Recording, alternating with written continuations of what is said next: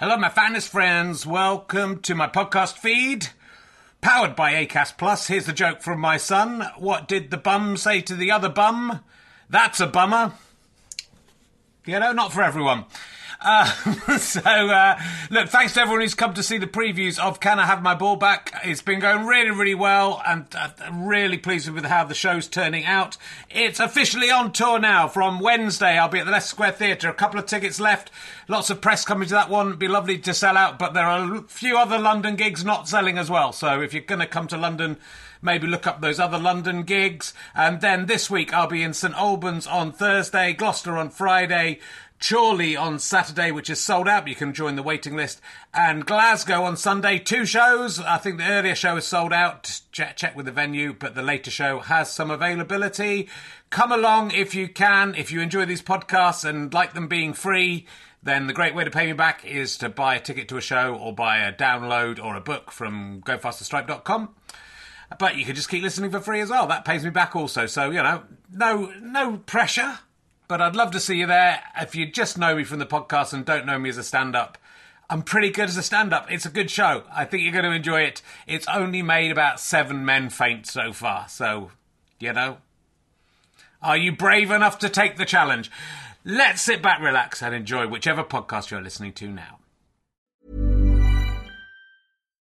Millions of people have lost weight with personalized plans from Noom. Like Evan, who can't stand salads and still lost 50 pounds. Salads generally for most people are the easy button, right?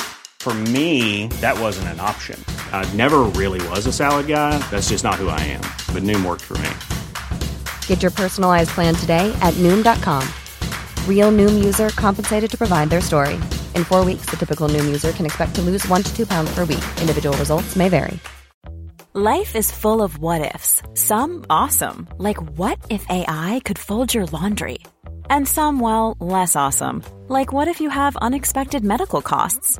United Healthcare can help get you covered with Health Protector Guard fixed indemnity insurance plans. They supplement your primary plan to help you manage out-of-pocket costs. No deductibles, no enrollment periods, and especially no more what-ifs. Visit uh1.com to find the Health Protector Guard plan for you.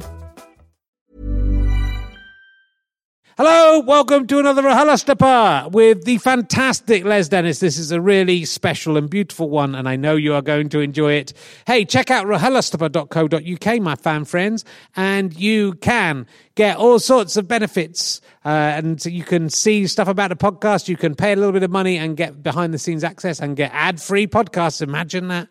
And loads more stuff. Also go to richherring.com/gigs and you can see where I'm touring. There's loads of fantastic tour dates coming up. Warwick Arts Centre, I'm at King's Place in King's Cross in June with some big name guests.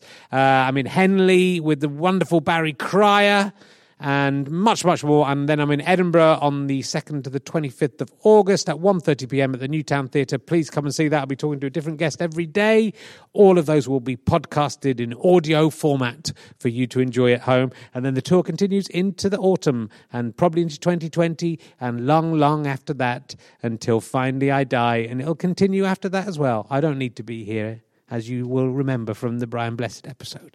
Anyway, let's sit back, relax, and enjoy Leslie Dennis on RHLSTP. Ladies and gentlemen, welcome to the Leicester Square Theatre. You're already much better than last week's audience. Will you please welcome a man who has literally just made up this introduction right now? That's how amazing the ad-lib he is. It's Richard Herring!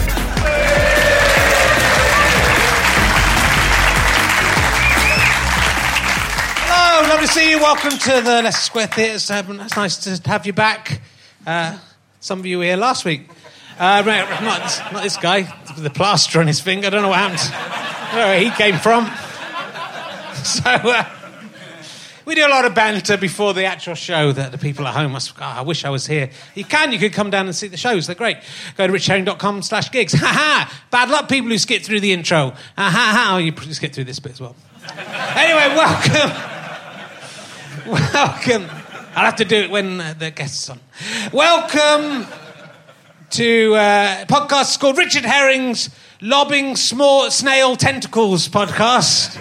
You'd think I wouldn't be running out of ideas so fast. It's a podcast where the guest we take the tentacles off snails and then see who can throw them the furthest. It's just a new idea. It's a very crowded market, the podcast market. No one else is doing that. But I was playing badminton with some of the kids who had notes from the doctor saying they didn't have to do proper games. And they call it RHLSTP, so I don't know if that's going to catch on. So good. I was going to do... I haven't really thought of what this routine's going to be, and I'm kind of slightly worried about it because my wife listens to this show. But I saw a guy saying he was a happily married man, right? And I kind of thought that's kind of a weird thing to say, isn't it? Because you never hear anyone say, it was all right. So you don't need to say I'm a happily married man.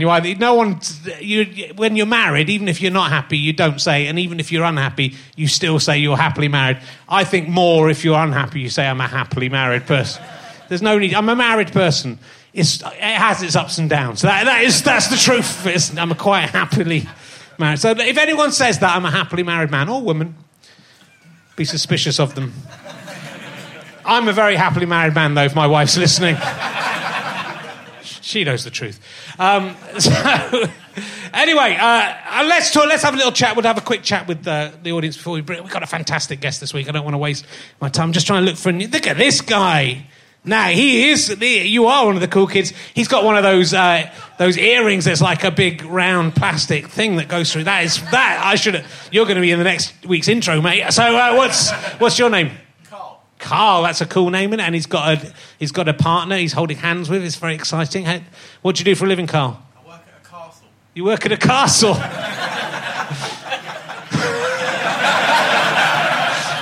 Which castle is it? It's called Hurstman Zoo Castle. Hurstman Zoo Castle? Hurstman Zoo Castle. Hurstman Zoo Castle. Is that in the UK? It's in Sussex. It's in Sussex. What kind of stuff's in the castle? Not a lot. What's your job there? Are you a soldier? I work on the estate. You work on the estate. You're kind of doing gardening and stuff. Well, cutting down trees. You do the outside the what? I work outside the garden. You work outside the gardens. What? Staring in at the gardens. Going one day. Is there a maze you have to get through to get in there? Is that the problem? You're building a maze next year. Is that your job? That's very exciting. And who's this charming young lady you're with? Your girlfriend, ooh. Matt, you're quite new to each other because you seem like you're holding hands and stuff. How long have you been together? Jen, how long have you been together, Jenny? Since June. That's ages. What's going on with you two? That's weird, isn't it? Have you had sex yet? Yeah. Oh, yeah. Yeah. Twice. Good work, mate. Good luck. Don't get married. If you get married, don't have kids. Have you got kids? You got kids? Yeah. 5 grandchildren. You got 5 grandchildren? Wow, good work. Good work, Jenny, but in every sense. I mean, there's obviously some terrible story where you got pregnant when you were 11. It's fine, it's good. That's good, it's still good. Still good. And that's allowed in Sussex anyway. So it's... Well done to you both. I think, can we just bump the guest and we'll just talk to these... What gold. So look, I'm very, very excited about this guest this week. I've been trying to get him on for a long time because, like me, you all know him best from his... appearance as an audience member at the British Soap Awards in 2014. But he's also known for hosting quite a famous game show, The Grid. I don't know if you remember that from Channel 5. We all loved The Grid. Will you please welcome Les Dennis, ladies and gentlemen? It's Les Dennis!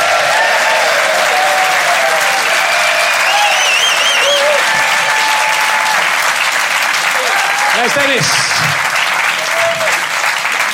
Thank you. How you doing, Les? I'm good. What are all these people doing in your front room? In the Grid, it was called. In the Grid? In the Grid. Oh, yeah. Of course it was. That makes sense. Fascinating. Now. What happened in the Grid? I can't remember.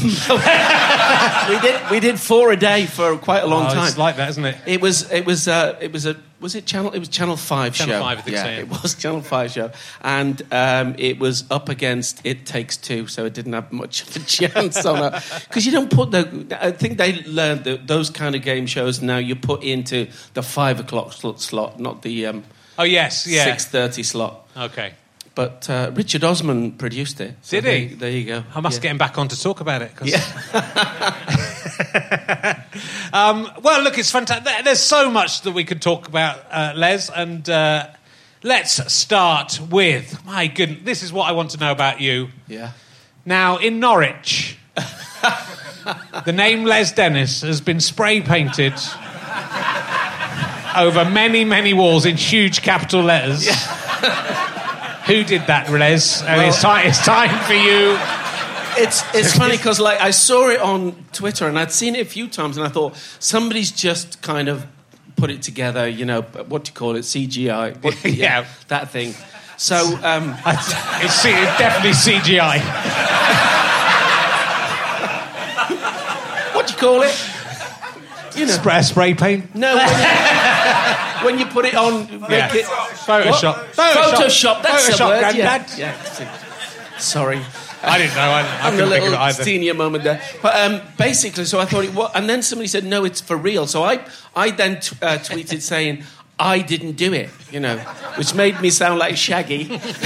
It wasn't me. So, and it kind of then went viral. And yeah. I think Norwich local news picked it up and ran with it. And then... It just seemed to become... I think it ended up on Have I Got News for You? They discussed it as well. But, obviously somebody, some artist, Wanksy, maybe. And the Les Certainly Dennis... not Banksy. Are the Les Dennis is worth anything? Are they people putting them behind perspex? Well, apparently now in another town it's Bobby Davro. They moved on to Bobby Davro. So it's kind of... Maybe it's a post-impressionist Yeah, thing. it could be.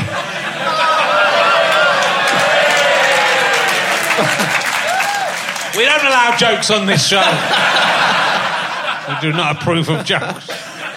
But somebody as well told me that there's one in London, because I did a play at the Finsbury Park last year, and the manager there said, look, there's this one outside our... It's a youth craze. It's a new craze. Yeah. Kids going around writing your name on walls leads to worse things. It leads to Bobby Davro. That's not something anyone wants. So look, I mean, you've been in the business for a very long time. A long time, yeah.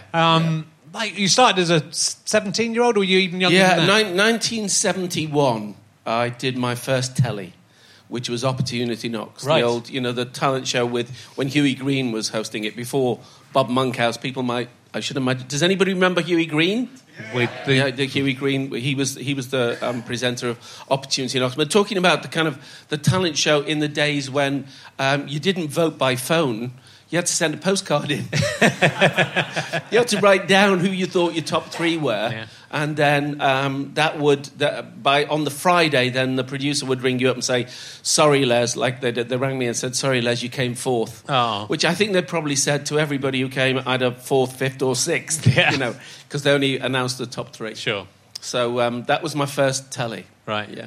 And so you were doing the clubs in Liverpool with your mum taking you around? I was doing the working men's clubs, yeah. Yeah, so that's an incredible Still circuit. at school. I was still at school, yeah.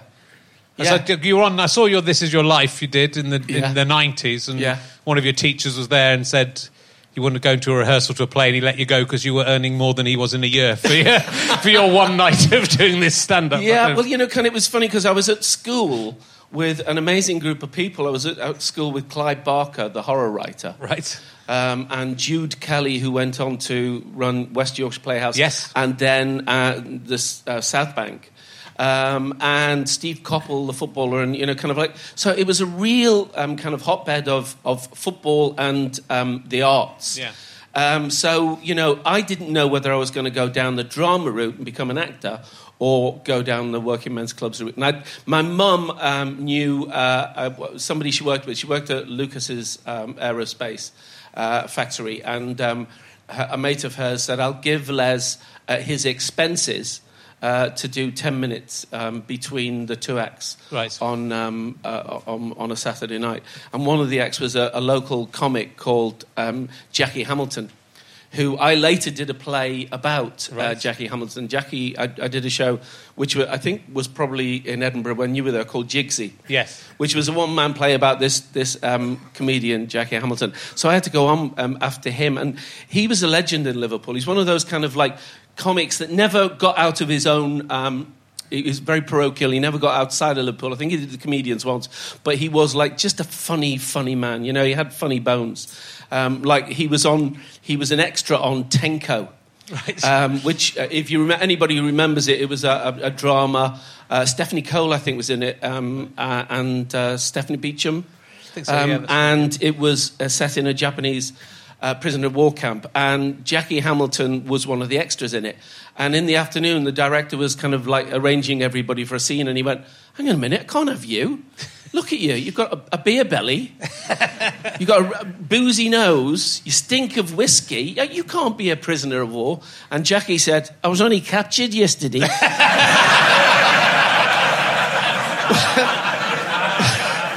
Which is just great, isn't it? So they kept him and they put him at the back. But he kind of like, he used to do like, he'd stand there and say, you know, look at that. Pint of mild. You can't get a decent pint of mild these days, except in the wine lodges.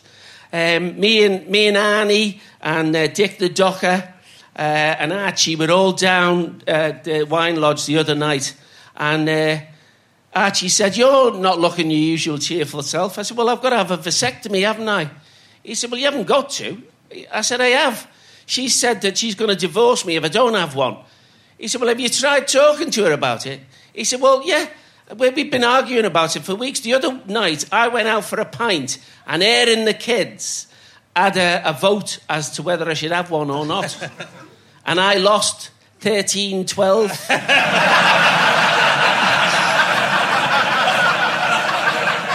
So, you know, he did the wife jokes, but he didn't do them he did them in a kind of really loving way. It wasn't kind of like he was an old-fashioned brilliant stand-up who, you know, didn't survive. But so I went on and did my 10 minutes for the concert secretary that my mum knew, and I was working. I had a Saturday job in a do-it-yourself shop where I was working all day, lugging tiles up and down the stairs, and I got £1 for my wages for the one day on a Saturday. And I came off, and the guy said, "Well, there you go. Jackie Hamilton, he's already well established on the show. And there's that young lad starting on the first rung of the ladder." I always remember that, thinking, "Oh, right, I'm on the first rung of the ladder." So I came off, and he came up to me and said, "Here's your expenses." And he gave me £2. Right. So I thought, £2 for 10 minutes? This works. So that's when I started doing the working men's clubs and loved it, you know. But was it tough? Because they were quite rough. Yeah, you know, kind of like... at first, they were kind of like, "Oh, he's only young," you know. I mean, sometimes, you know, you'd get to the door of the working men's club, and it was that kind of like cloth cap and the kind of like, "You're not coming in. I'm the comic. You're not coming in unless you pay your 2 shillings to get in. But I'm the comedian." "No, you're not your age. You're not the." So I had to pay 2 shillings to get in, go in, do the job. And, you know, sometimes he's a young lad and he's doing impressions. But then, you know, once you started doing the circuit, it was like, no, you know, we're paying him money for this. And like I had a concert chairman who said that he had to lock himself in his room in his office for the complaints. And another time I remember on a stage like this, kind of like, you always dreaded if you couldn't get out of the dressing room at the back, if you couldn't go out that way. Because if you didn't do well, if you died, you would have to walk across the stage and, you know, walk through them while they're playing bingo. And me and my dad had to walk through, my dad carrying me props. My dad used to get embarrassed if I hadn't done well. He loved, you know, what I did, but he was just a very sensitive man. So we're walking across, and as we're walking down, this guy, we're in Preston, and this guy called me over. He said, "They were terrible." And I thought, thank God somebody who knows that it wasn't me, it was the audience. And I said, "They were, weren't they? They were terrible." He went, "No, not they were terrible." I had curtains closed on me. I had, a concert chairman saying, "Come off, bonny lad, don't punish yourself." And I came off, and he said, "Well, lads, I'm sorry," because I'd emptied the room. It was a darts do, and I was going on. It was all fellas, and within 10 minutes, I had emptied the room. I was doing Frank Spencer and all this, and I'm going, "What the?"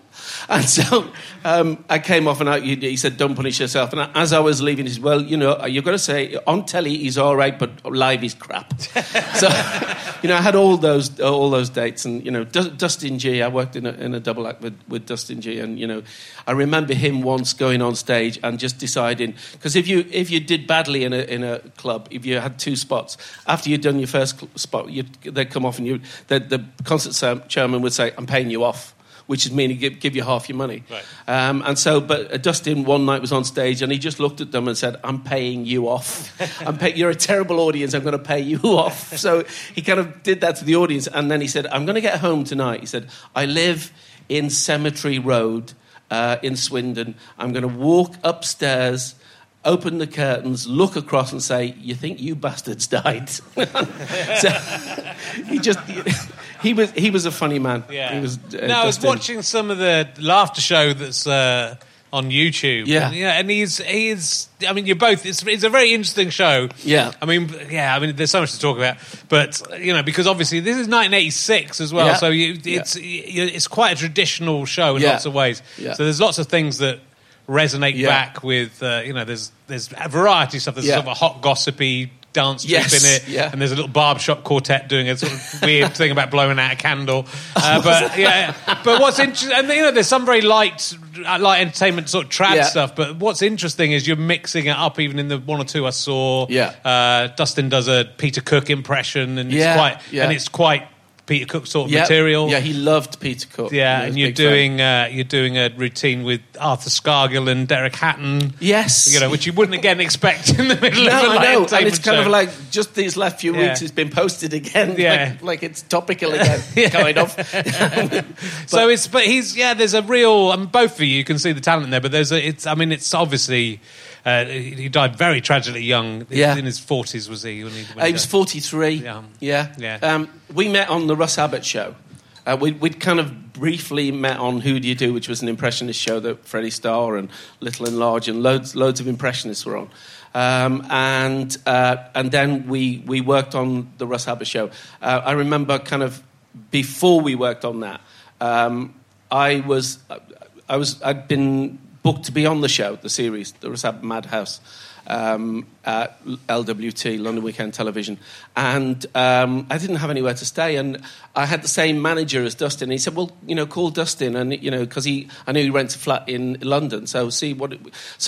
I called him, and he said, "Yeah, I'll come and see you at the Panto." And he came. I was in Panto with Russ that Christmas, and he came and he knocked on my dressing room door, and this very tall, very good looking.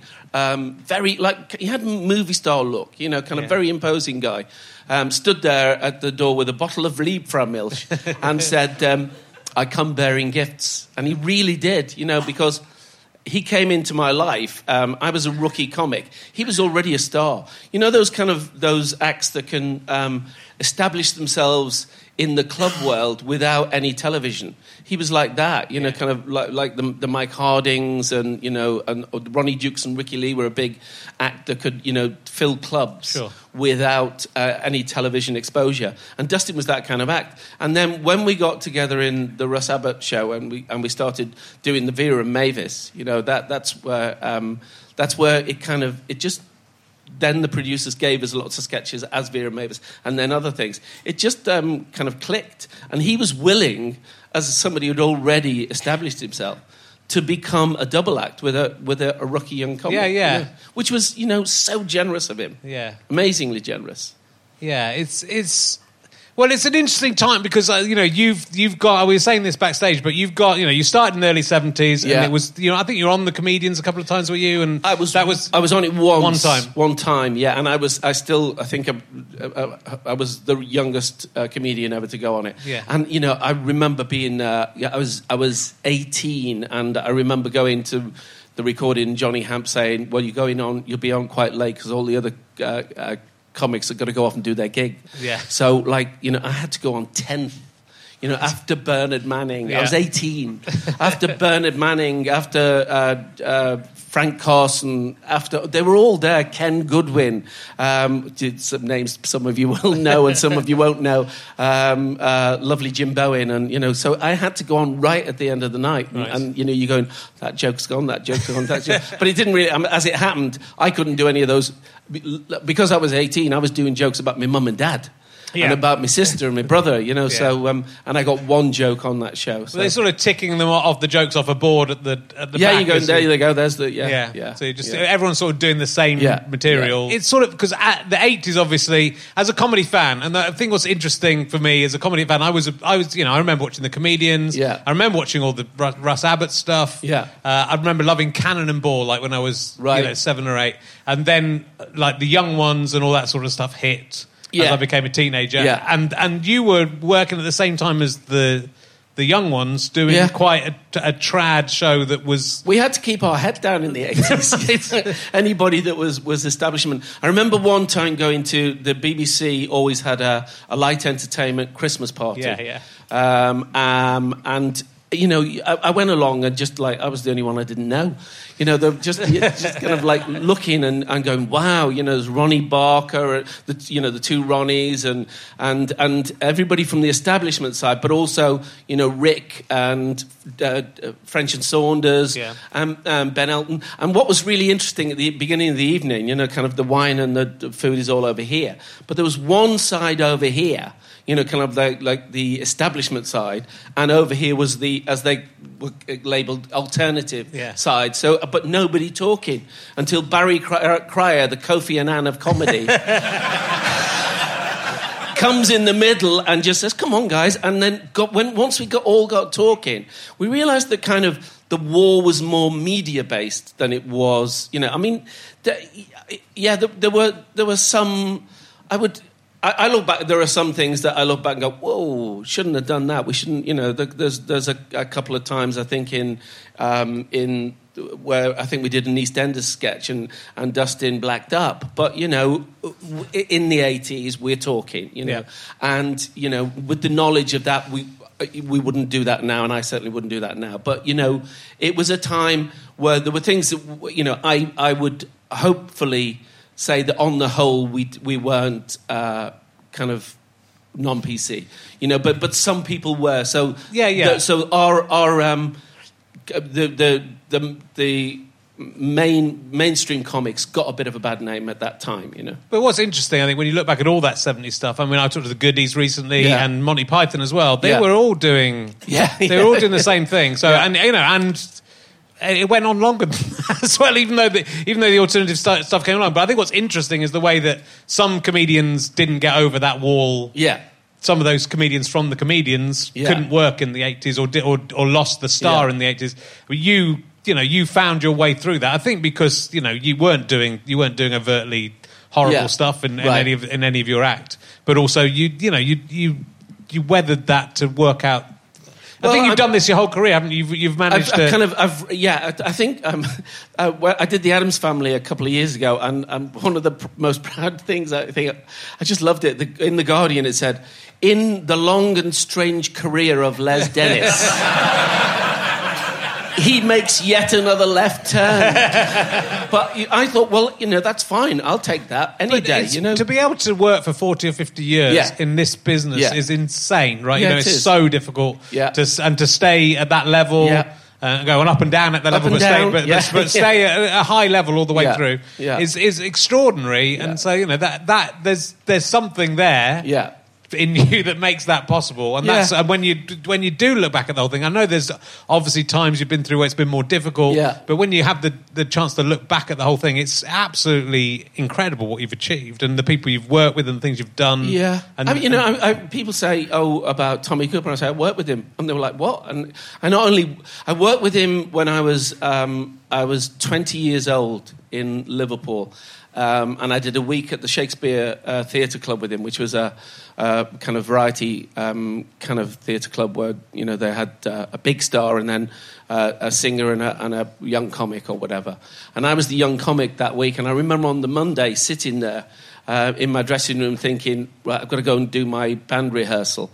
I wonder if I'll get to meet him, you know. And I'm sitting in my dressing room, and then this kind of weird bloke with the longest hair down here in a pair of Bermuda shorts just walked into my room and went, "Hiya."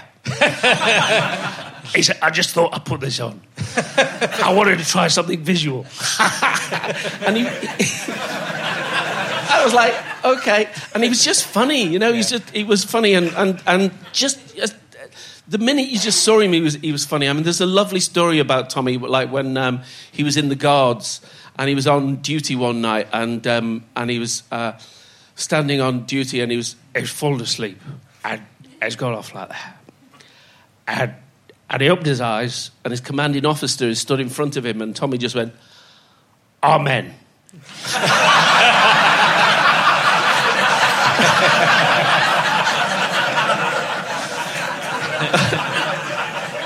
And at the end of the week, he said, "Are you going to stay for a drink?" And I went, "Yeah, good." And he was notorious for, you know, sitting in a bar at the end of the show until 6 o'clock in the morning. Nice. You know, I mean, he liked to drink, Tommy. And I think I gave up at 3, and he went, "Don't get too funny." But I remember that night that it got to about 3 o'clock, and he was like, the bar's closed because there was a grill. You know the grills they bring down. And he was like, "I can't get another drink." And there was this doorman called Arthur. He said, "Don't worry about that, Tommy, I'll sort it." And he brought out a bamboo pole, a long bamboo pole with like a little hook on the end. He said, "What do you want, Tommy?" He said, "Our scotch."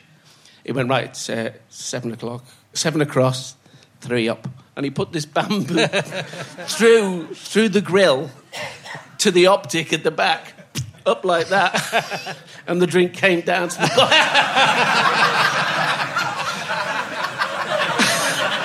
And that was, you know, for the rest of the night. And I think I want this story to be so true. He came home to his house one night with Dennis Kirkland, his producer of the Tommy Cooper show that he did, the Thames. And if he came home on his own, his wife Dawn would say, his wife Dove would say, "Get to bed, you're not drinking on your own all night." If he came home with a mate, she wouldn't mind him sitting up and having a drink. So he comes home one night and says, "Dove, I'm home," shouted up. She went, "Hello, Tom. I brought Dennis back for a drink." She went, "Hello, Dennis." And Dennis went, "Hello, Dove. Lovely show tonight. Tommy was brilliant." "I was brilliant tonight. It said I was brilliant." "That's great. Have a lovely drink. Thanks. Good night, Dove. Good night. Good night, Dove." So Dennis and Tommy then sit there, and Tommy's like, "What do you have to drink, Dennis?" He says, "I'll have what you're having, Tommy." He said, "I'm going to have a scotch." He said, "Well, I'll have the same as you." "Large one?" "Large one." So they sit there and they're talking about the show. Great show. It was a great show. You were great tonight, Tommy. Fantastic. And the more they drank, the more the voices merged. "I thought you were absolutely fantastic. You were so good. You were the best I'd ever seen." He'd come home on his own.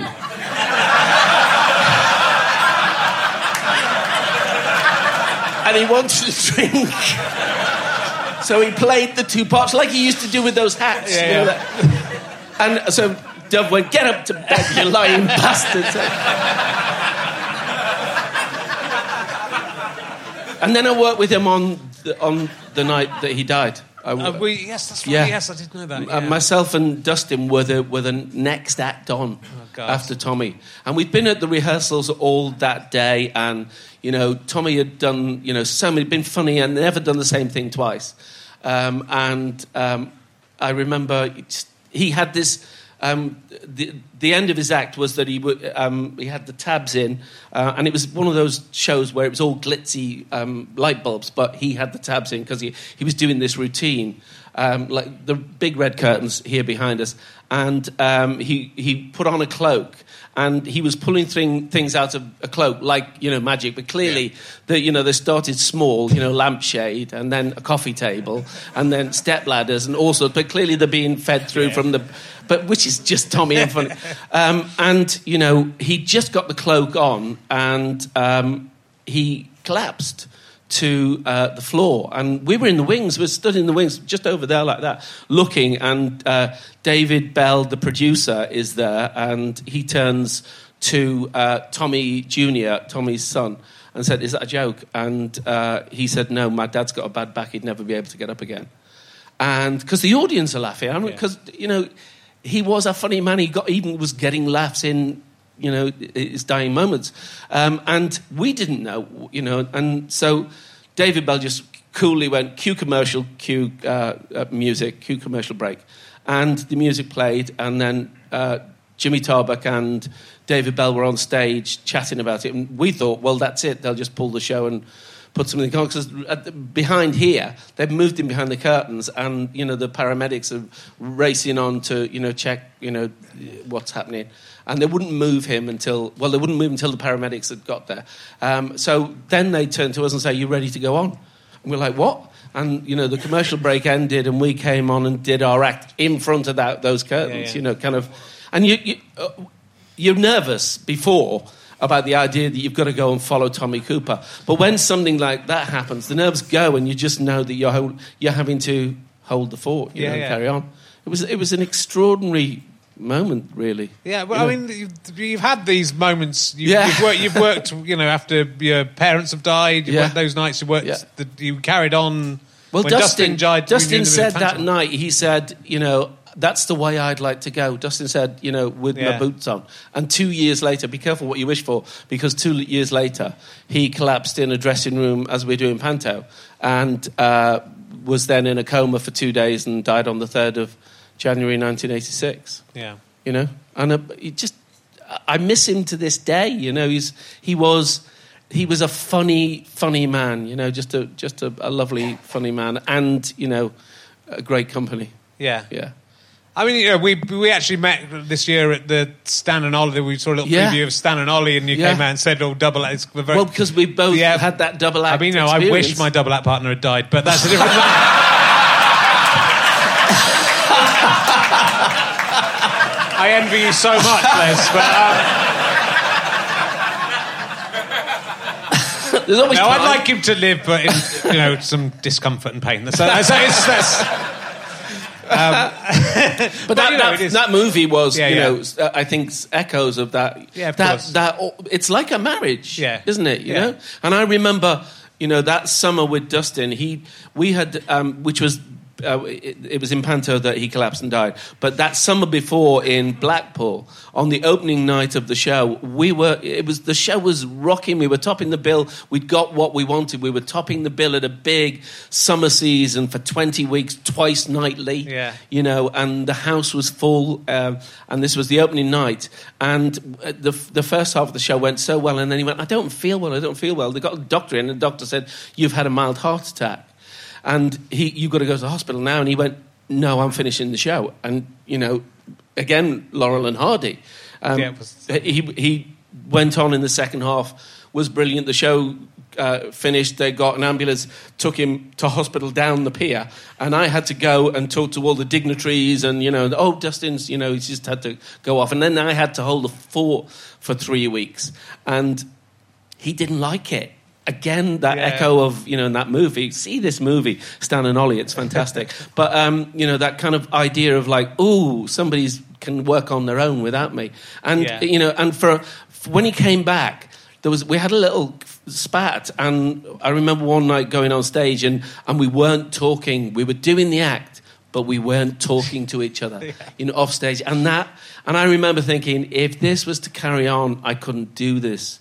But we got over it, and it was just one of those things. Well, it's a weird thing, that is, me and Stu had a fight one day over something, trivial, but we were going to do a gig that night, and then you come on stage and you're not talking to each other on stage, and you come on stage and you just do it all, and I think I sort of came off and said, we've had one fight in 10 years, it's fine. Yeah. And that was it, and then it's sort of over. So it's the strangest feeling, it's a weird thing, and it is that competitive, sort of competitive by... I mean, there's weird double acts where they seem to always get on. I mean, but then I think it's a stressful situation, obviously, and I think you need that. You need some kind of difference and spark between you to make it work. Make that work. And so it is. Yeah, I felt very sorry for Paul Chuckle just recently because a brother as well. As your lifelong partner. No, it's insane. Well, and then but also his whole career has been that act. Yeah. So I mean, if it was a relatively a shorter time that you and Dustin worked together. And we've both been solo acts before. Exactly. But when because we came into the public's consciousness as that double act. When and Ernie Eric Morecambe had just died, and Eric was kind of like again had been part of a double act for all those years. I think I find it very hard that going on stage there was a sense of will he be able to cope, and that it took a while for. I remember, I opened my act with "I'm still standing, I'm okay, don't worry." So, and then Family Fortunes came along, which was an absolute gift. Yeah. You were all trying to do. I bet you've been waiting to do it because everybody gets game show Tourette's around me and feels they have to do it. Our survey said. That bloody noise follows me everywhere. Can't go around a supermarket with that. And everybody thinks they're the first ones to do it. Yeah. One size fits all seems like a good idea for clothes until you try them on. Same goes for healthcare. That's why United Healthcare offers flexible, budget-friendly coverage for medical, vision, dental, and more. Learn more at uh1.com. There's never been a faster or easier way to start your weight loss journey than with PlushCare. PlushCare accepts most insurance plans and gives you online access to board-certified physicians who can prescribe FDA-approved weight loss medications like Wegovy and Zepbound for those who qualify. Take charge of your health and speak with a board-certified physician about a weight loss plan that's right for you. Get started today at plushcare.com/weight-loss. That's plushcare.com/weight-loss. plushcare.com/weight-loss. There's never been a faster or easier way to start your weight loss journey than with PlushCare. PlushCare accepts most insurance plans and gives you online access to board-certified physicians who can prescribe FDA-approved weight loss medications like Wegovy and Zepbound for those who qualify. Take charge of your health and speak with a board-certified physician about a weight loss plan that's right for you. Get started today at plushcare.com/weight-loss. That's plushcare.com/weight-loss. plushcare.com/weight-loss. But that was a you know, gift of a again. show. But you followed and you sort of forget you followed Max Bygraves and Bob Monkhouse, yeah. And yet I think you're still the one that most people would associate with that show. I was very lucky though because my blueprint was to watch lots of Bob tapes. I thought I've got to do what Bob does. Max was different. You've won a prize, yeah, big money. There were 200 edits in one show because he it wasn't his bag. It wasn't what he did, and Bob was the master of that kind of show. And I remember watching it and thinking, right, I've got to have a joke for every single member of both families, and that's not me either. And so the first series, I think the first week I had a white suit.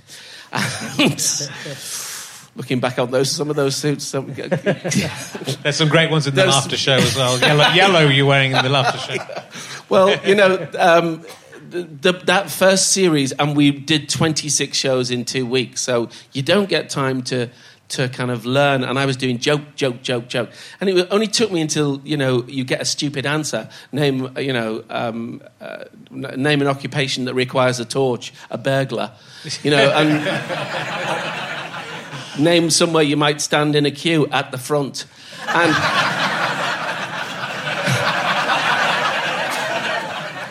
Name something that's pink, my cardigan. Yeah, it is, isn't it? Let's see if 100 people agreed with you on that one.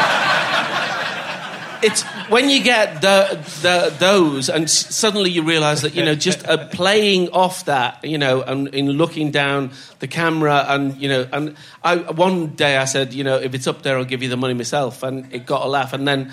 The producer said, you should use that as a catchphrase. I said, I can't do that. I can't say that every time. He said, that's a catchphrase. Oh, yeah, okay. So I got a catchphrase. Yeah. And I realised that, that was how the show worked. But, it was a great show to do. Yeah. Well, 16 years I did of it. It's incredible, isn't it? Saturday night. And they shown that still? Is that it's still on Challenge, yeah. Yeah. Because I was sort of obsessed with watching all of those kind of... They're repeating all the 70s and 80s Yeah. game shows. Bullseye, Yeah. I would just Bullseye, watch. yeah. I'd watch... So it would be the Edinburgh Fringe, and there'd be all the entertainment in the world on Yeah. offer, and I'd be watching back-to-back Bullseye on Challenge TV in my dressing gown. Well, And it Jim was- came up, didn't Jim come up to Yeah, yeah, Edinburgh and yeah. do a one-man show about it? Yes, he did. Yeah. Yeah, well, quite a few of the guys have come up and done... I mean, obviously, have you ever done like a show about you, or have you've just done acting in Edinburgh? No, it's funny. The three that I've done at Edinburgh have all been plays, but I really would like to maybe do like a little retrospective thing Yeah. and just talk about me.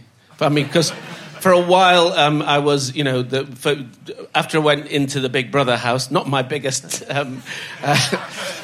good decision, but I came second. But I was labelled as Les Miserables for a while, and that became, the stuff I had to cope with. But when I was in there, just touching, I know you're probably going to ask me about Big Brother. Go on, do you want to ask me about Big Brother? No, I don't. Well, when I was in there... And let me ask about Brother. Okay. What happened to Big Brother? Well, I thought it would be funny to talk to the chickens, you see, but I thought it was a bit comedy shtick. But I didn't know that they were summoning the psychologist. Les is in trouble. And I'd go out and sit and talk to the chickens and go, wait. But then, like, for instance, you're kind of at the mercy of the editing to some extent. And remember, this was the first one. They did one for Comic Relief, with the one that Vanessa was in and Jack D escaped. Yeah. And And then we were the first celebrity one on Channel 4. But there were only 6 of us in there, and it was only a 10-day show. And we didn't, honestly, well, unless the others did and I was just stupid, I didn't get paid. It wasn't a fee. You didn't go in for a fee. You supposedly went in for charity. But, of course, you're not going in for charity. You're going to give yourself a little kickstart, and reboot. Because the phone wasn't ringing. So so it certainly wasn't ringing after. But because, like, Mark Owen was, he was saint-like and just lovely, Saint Mark, and just fantastic. And he won it, and I came second. But one afternoon, he got his guitar out and sang the Verve song, because the drugs don't work, and I'm very suggestible. If somebody, sings a song, it's in my head all day. So, but when he went out on telly, they cut out Mark singing with his guitar. And then at the end of the show, as the titles are going across, there's me in the jacuzzi going, 'cause the drugs don't work, they just make you work.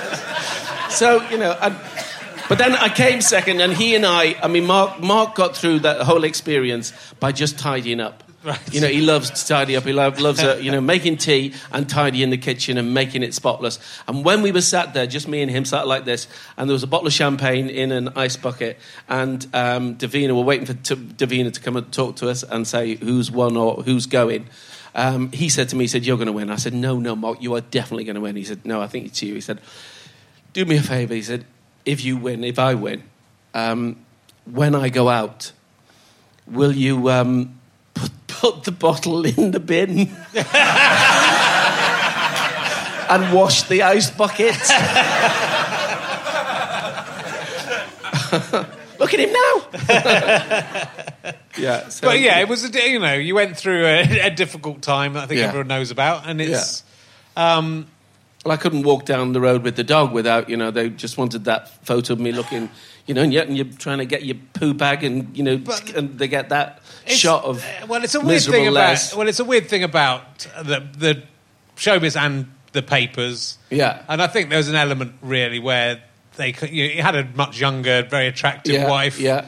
And I think there was this element where they were waiting for it to go wrong. They were waiting, yeah. And yeah. But I think probably it's interesting when on This Is Your Life, you're there, and like a couple of people go, "Oh, it's going to be great. The marriage is going to be great," in a way that you wouldn't do to someone if you thought the marriage was going to be that's great. Right. Yeah, because you wouldn't need to say it.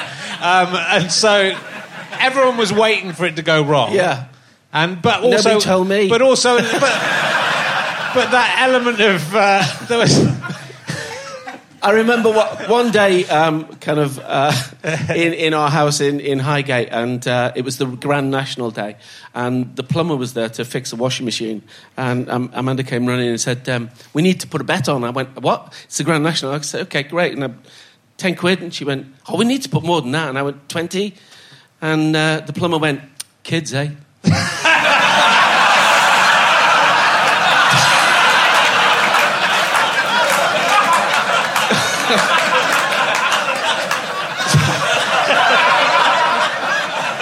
Maybe I should have known then. But you know what? It's kind of like we were together for 10 years. Yes, People forget that. It was 10 years, you know.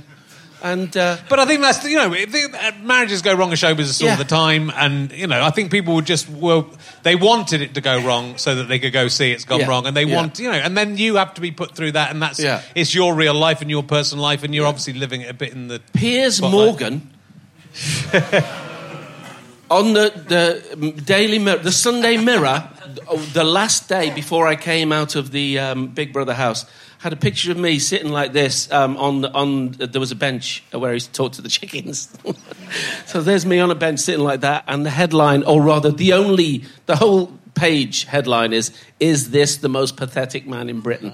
So, you know, I kind of felt like I'd murdered somebody for a while, because, you know, once that all happened, or, you know, and there was stuff before that, I would have journalists outside my house from 6 o'clock in the morning, like 6 cars outside the house on a double yellow line. Nobody stopped them, nobody moved them, but they were there in cars waiting. You know, I was in Chicago at that time, playing A Cuckolded Husband. Art and life. And I would come out of the front door and run to get into my mate's car, and photographers were bouncing off the front of the car, you know, and kind of like, I thought when I'd have to go out and then get in the car, and I'd be chased, you know, by car. I became the best getaway driver in London, you know, because I could get away from the press, but I had to do that, you know. But so it's very difficult to overcome something like that, and then it's all, and everyone knows, and everyone's following it. Yeah. And you know, it's a testament to you. First of all, when people say Piers Morgan, people go, I think if you weren't here and someone said Les Dennis, there would be a lovely reaction from an audience. You know what I mean? So fucking Piers Morgan, who thinks he's popular, and you know. Thank you. But well, you know, I mean, you know. Did you go on his show though? You went on his. No, I didn't. No, I didn't. Because often that's happened where people have gone on the show and talked about him. life stories. No, I didn't. No. Oh, good. No. And I'll only go on a Thursday on Good Morning Britain. Thursday or Friday. Oh well, that's good. There's lovely Ben's there. Yes, he is. He's going to be a guest on a future show as well. I don't think we'll have Piers Morgan on. My last interaction with Piers Morgan was I tweeted a thing about him being a fascist enabling cunt, and I think I just retweeted it, but he said, "Would you say that? You come and say that to my face." I said, "I'll happily say it to your face." He was just about to go to America, so I might get him on just to call him a fascist enabling cunt to his face and see what he does, because he seemed to be implying he would punch me in the face for doing that, which I think would be... He might come on just to do that. Yeah, well, that'd be good. Yeah. Good for the show. Yeah. I don't mind getting punched. But I kind of had to get through all that, and, you know, that's what I did, and you know, if I hadn't done Big Brother and all that stuff hadn't happened in my life, then Ricky Gervais wouldn't have called me and invited me onto Extras, where, you know, I was playing, as he called it, a twisted, demented version of myself, which was a pitch. How would you like to come on and play a twisted, demented version of yourself? And there's an arse shot. So, you know, I just thought, well, he referenced Larry Sanders and Curb Your Enthusiasm, two of my favourite shows, and he said, look, you'll be lampooning yourself. So I went absolutely with Extras, and, you know, my friends were like, you know, are you letting him, you know, are you sure you're not going to get kind of stitched up? And I got the script and I read it and I went, no, I'm not. And, you know, and Ricky always said that, like, you even added things. Like, at the end of the episode, because there's me and him sitting there. He goes like, "What about there?" And I said, "I'm not going." And in the show, he says, "I'm not ending up with that pissed up slapper." And I ended up, at the end of the show, I'm in the dark and we're in bed, and it was written that I said to her, "I don't really know," and she goes, "What?" And I go, "I don't really know," again. And I went at rehearsals, I said, what if, instead of repeating, "I don't really know," what if I say, "If it's up there, I'll give you the money myself"?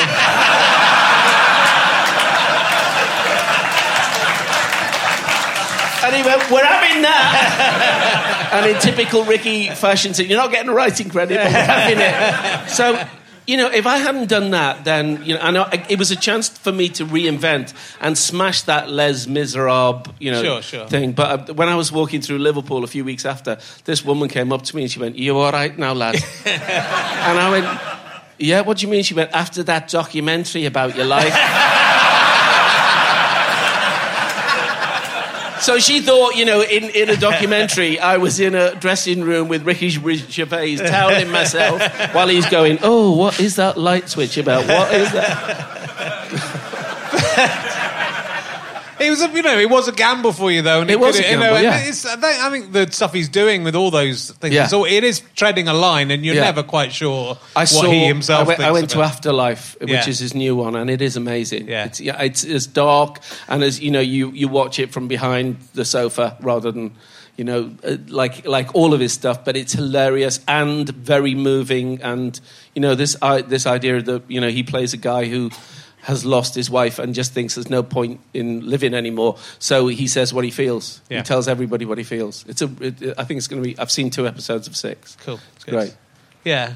It's, I think what I like about your stuff is that, when you did This Is Your Life, again, all the Coronation Street people were on it and wanted to be part of it, and Mavis was joining in, saying, "I don't know if it's you or me doing this anymore." Yeah. And so, you're prepared to be the butt of the joke, but you're not. It's not any way cruel humour. So people are flattered if Dennis Law was on my This Is Your Life, which is because my family were a big Man United family supporters, even though we're Scousers, and my dad played for Liverpool, but my mum was a big fan of the whole kind of romanticism of the Busby Babes and Munich and all that stuff. She became a Man United fan then, and she in fact came up with my stage name, because my real name is Leslie Hesseltine, and she suggested that Les Dennis was like Dennis Law backwards, so that was kind of that. So he came on, and sadly my mum and dad weren't around to enjoy that moment, but Yeah. Doddy came on, which was well, all these people. Yeah. What I was reading about you were on New Faces, which you did win, and you nearly got 120 points, but Tony Hatch docked you 1 point. Docked me 1 point, but we're friends now. And Tony was, you know what? I didn't mind Tony doing that, because Arthur Askey would give everybody 10 and have nowhere to go. Because if he liked somebody particularly, had nowhere to go. Sure. And Tony Hatch was like the Simon Callow of his day. Simon Callow? Cowell. It's like Simon Callow. The Simon Cowell of his day. But it was, But I love the fact that, I love it when two generations kind of clash. I love the fact Arthur Askey was a judge on that program. I didn't realise. Yeah. When you think the idea that you and him could overlap. I mean, obviously you did, but it's... Well, not only on that, I then did his radio show at the Paris studios. Right. And I was on with Arthur Askey and Sandy Powell. Right. So, and Max Wall I've worked with, and I just mentioned Doddy became a friend, and, he always used to call me Young Juvenile. And he gave me tax advice once. No, honestly, he did. He said, I was saying about staying in digs. He said, don't stay in digs. Stay in a nice hotel. You can afford it. It comes off your tax. But the story that... if you don't pay it, though, it doesn't... The story that Donny told me that I, love, we were literally, it was the 2008 celebrations in Liverpool for Capital Culture, and we were standing ready to go out, and and loads of people from Liverpool were going out and stand on the steps of St George's Hall. And he said to me, I had a hernia, young juvenile. And everybody was upset because they thought I was in hospital. But I was there in the on the operating theatre, and the surgeon said to the anaesthetist, he said, give him a bit more. He said, I can't give him any more. He said, well, give him a bit more. He said, all right, give him a bit. He said, a bit more. He said, I can't give him any more. He said, you can. 5 hours in the theatre. Let's see how he fucking likes it.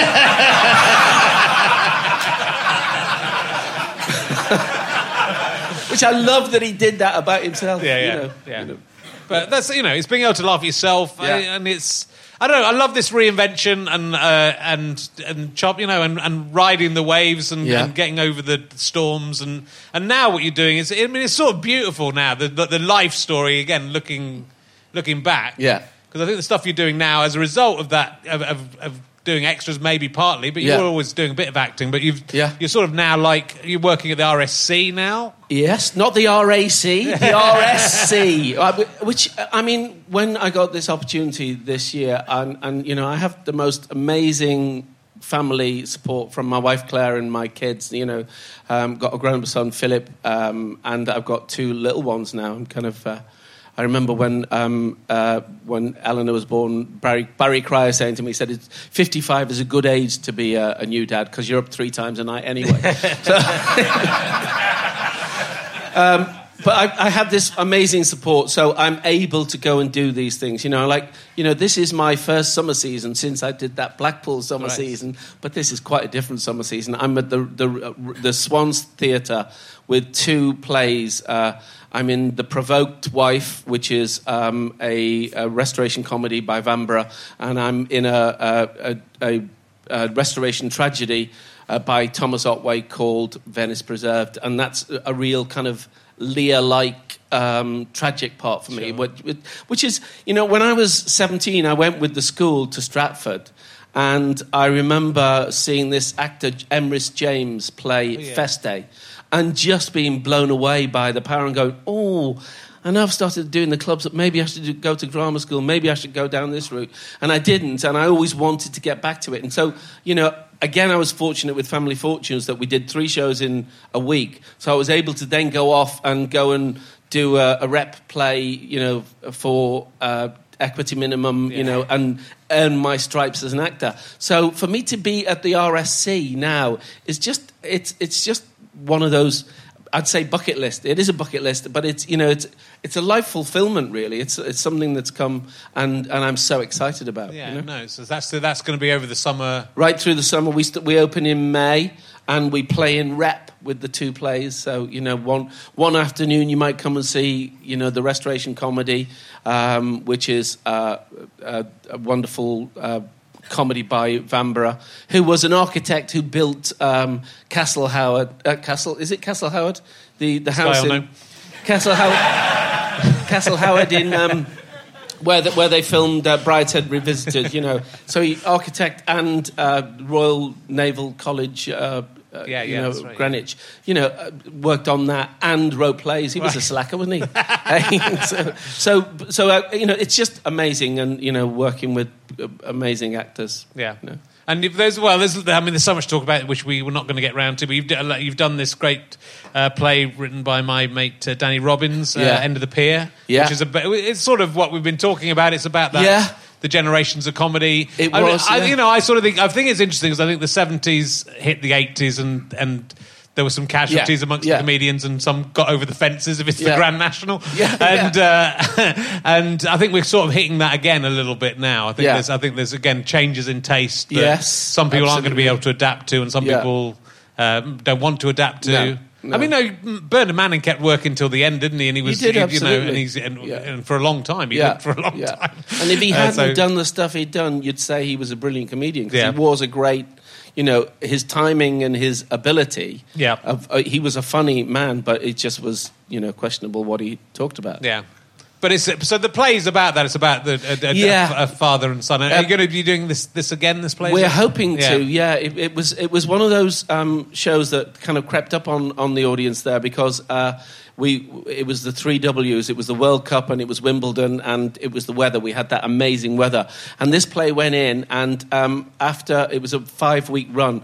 After the first 2 weeks was slow, but then the reviews came in and they were good. And then the last 3 weeks we were selling standing seat tickets. Yeah. And what I got a kick out of was that lots of comics came to see it. And the comics that I love now. So that was great. And it was based on this old comic who was part of a double act who had made a mistake in a club and had been seen by a Guardian journalist. They're making this mistake, and his career went down the pan. His son comes to visit him and has maybe made a mistake that has been caught on Twitter. Right. Yeah. So it's all about that Twitter storm. It's about, the kind of comedy then and now, but also about the world of politics and race and everything. It's a really smart and clever play by Danny Robbins. Just loved it. And Blake Harrison played my son. Tala Gavaya played his girlfriend, and there were only 4 of us in it. And Nitin Ganatra was Nitin Ganatra, who people would know from EastEnders. Has never done stand-up, and he had to do a 10-minute stand-up every night, and was amazing. Yeah. It was really great. Yeah. Oh, good. Well, I hope we'll get to see that again. Yeah. I didn't watch Coronation Street, and I know you're in Coronation Street for a couple of years. Yeah. It sounds like a very interesting character arc. I just want to discuss. Your character tried to burgle Gail's house. Yeah. Then you married her. Yeah, and then you split up after she lied to you. Yeah, about my son who wasn't my son. Okay. And I mean, then... does the attempted burglary wasn't there? You got over that hump in the relationship. Yeah, I did, but I remember on the first day, kind of like somebody hadn't informed the Vision Mixer that I was playing this At that time, he was just the burglar. He wasn't Michael yet. And I turned up at the window, and she went, "That's Les Dennis." and people again on social media were saying, "Why, when Gail is going through, the identikits of this burglar, why doesn't she just say to him, 'He looks like Les Dennis'?"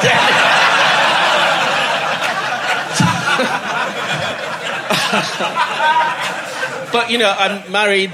Yeah, Gail, right, and Gail. I was husband number. I wasn't. Well, people think I'm husband number 6. I'm husband number 5. But she married Brian Tilsley twice. So I mean, there's a lot of Gail warnings, weren't there? Literally, Does Rose Kennedy have a black dress? You could apply that to Gail Tilsley. That whole idea of this woman who's unlucky in love, and I was number 6, and I was. But then, don't marry a burglar. That's my advice. Don't marry someone who's burgling you. Oh, you'll do. You're handy. You're here. But then I got killed, or did I get killed? I got allowed to die by... Does everybody know? I mean... Spoilers, man, come on. I'm not up to that episode yet. It's not a spoiler, because he's gone as well. By Phelan, the baddie in it. Anybody know Phelan, the baddie in Corrie? Yeah. 2 of you. It was massive. My people don't watch Coronation. Well, but that the guy who played Phelan Connor, we got reinvented as in a gender change as ugly sisters in Panto. we did Felina and Michaela last year in Manchester. So. Terrific, and it's this full circle thing. Well, doing all your Coronation Street impressions and then being on Coronation Street. It's awesome. Yeah. Well, but that's what it's. I think if whose dream am I in? I don't know, but it's amazing. It's wonderful that like I say, I think the longer I do this, if we can call this a job, all of my career, it's just still being there is an achievement for anyone who kind of manages to stay there. So to stay there and be reinventing yourself and doing different stuff and being able to do Family Fortunes and the RSC. Yeah. There's not many people who could achieve that. No, there's not. So, but funnily enough, in The Provoked Wife, Caroline Quentin and myself are in it. So Caroline started as a dancer on the end of the pier with Bernie Clifton. Wow. So we've kind of both... thought you were going to say in The Provoked Wife, they're playing Family Fortunes. Funny enough, Caroline Quentin plays the host of Family Fortunes. It's been going a very long time. Yeah.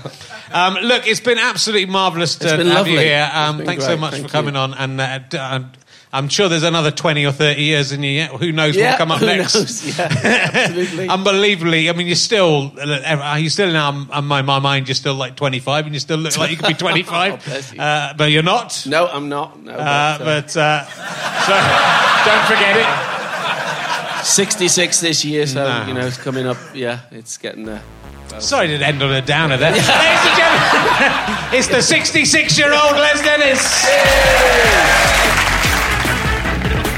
You have been listening to RHLSTP with me, Rich Herring, and my guest, Les Dennis. Come on.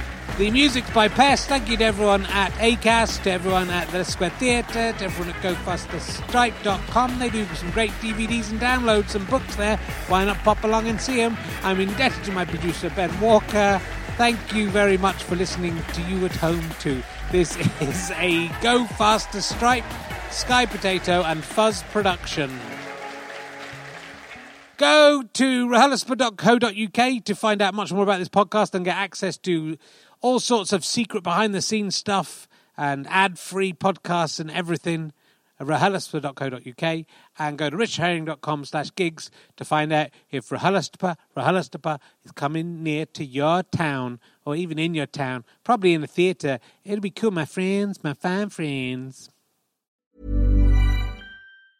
Mom deserves the best, and there's no better place to shop for Mother's Day than Whole Foods Market. They're your destination for unbeatable savings, from premium gifts to show-stopping flowers and irresistible desserts. Start by saving 33% with Prime on all body care and candles. Then get a 15-stem bunch of tulips for just $9.99 each with Prime. Round out Mom's menu with festive rosé, irresistible berry chantilly cake, and more special treats. Come celebrate Mother's Day at Whole Foods Market. Planning for your next trip? Elevate your travel style with Quince. Quince has all the jet-setting essentials you'll want for your next getaway, like European linen, premium luggage options, buttery soft Italian leather bags, and so much more. And is all priced at 50 to 80% less than similar brands. Plus, Quince only works with factories that use safe and ethical manufacturing practices. Pack your bags with high-quality essentials you'll be wearing for vacations to come with Quince. Go to quince.com/pack for free shipping and 365-day returns. Imagine the softest sheets you've ever felt. Now imagine them getting even softer over time. That's what you'll feel with Boll & Branch's organic cotton sheets. In a recent customer survey, 96% replied that Boll & Branch sheets get softer with every wash. Start getting your best night's sleep in these sheets that get softer and softer for years to come. Try their sheets with a 30-night guarantee. Plus, get 15% off your first order at bollandbranch.com. Code BUTTERY. Exclusions apply. See site for details. Thanks again for listening to the podcast. richardherring.com/ballback/tour or richardherring.com/gigs for all of the information on the tour. GoFasterStripe.com for lots of downloads and books and lots of fun. Thanks for listening. Go and listen to another one. Tell your friends about the show. Tell your friends about the tour. I love you all. I'm out.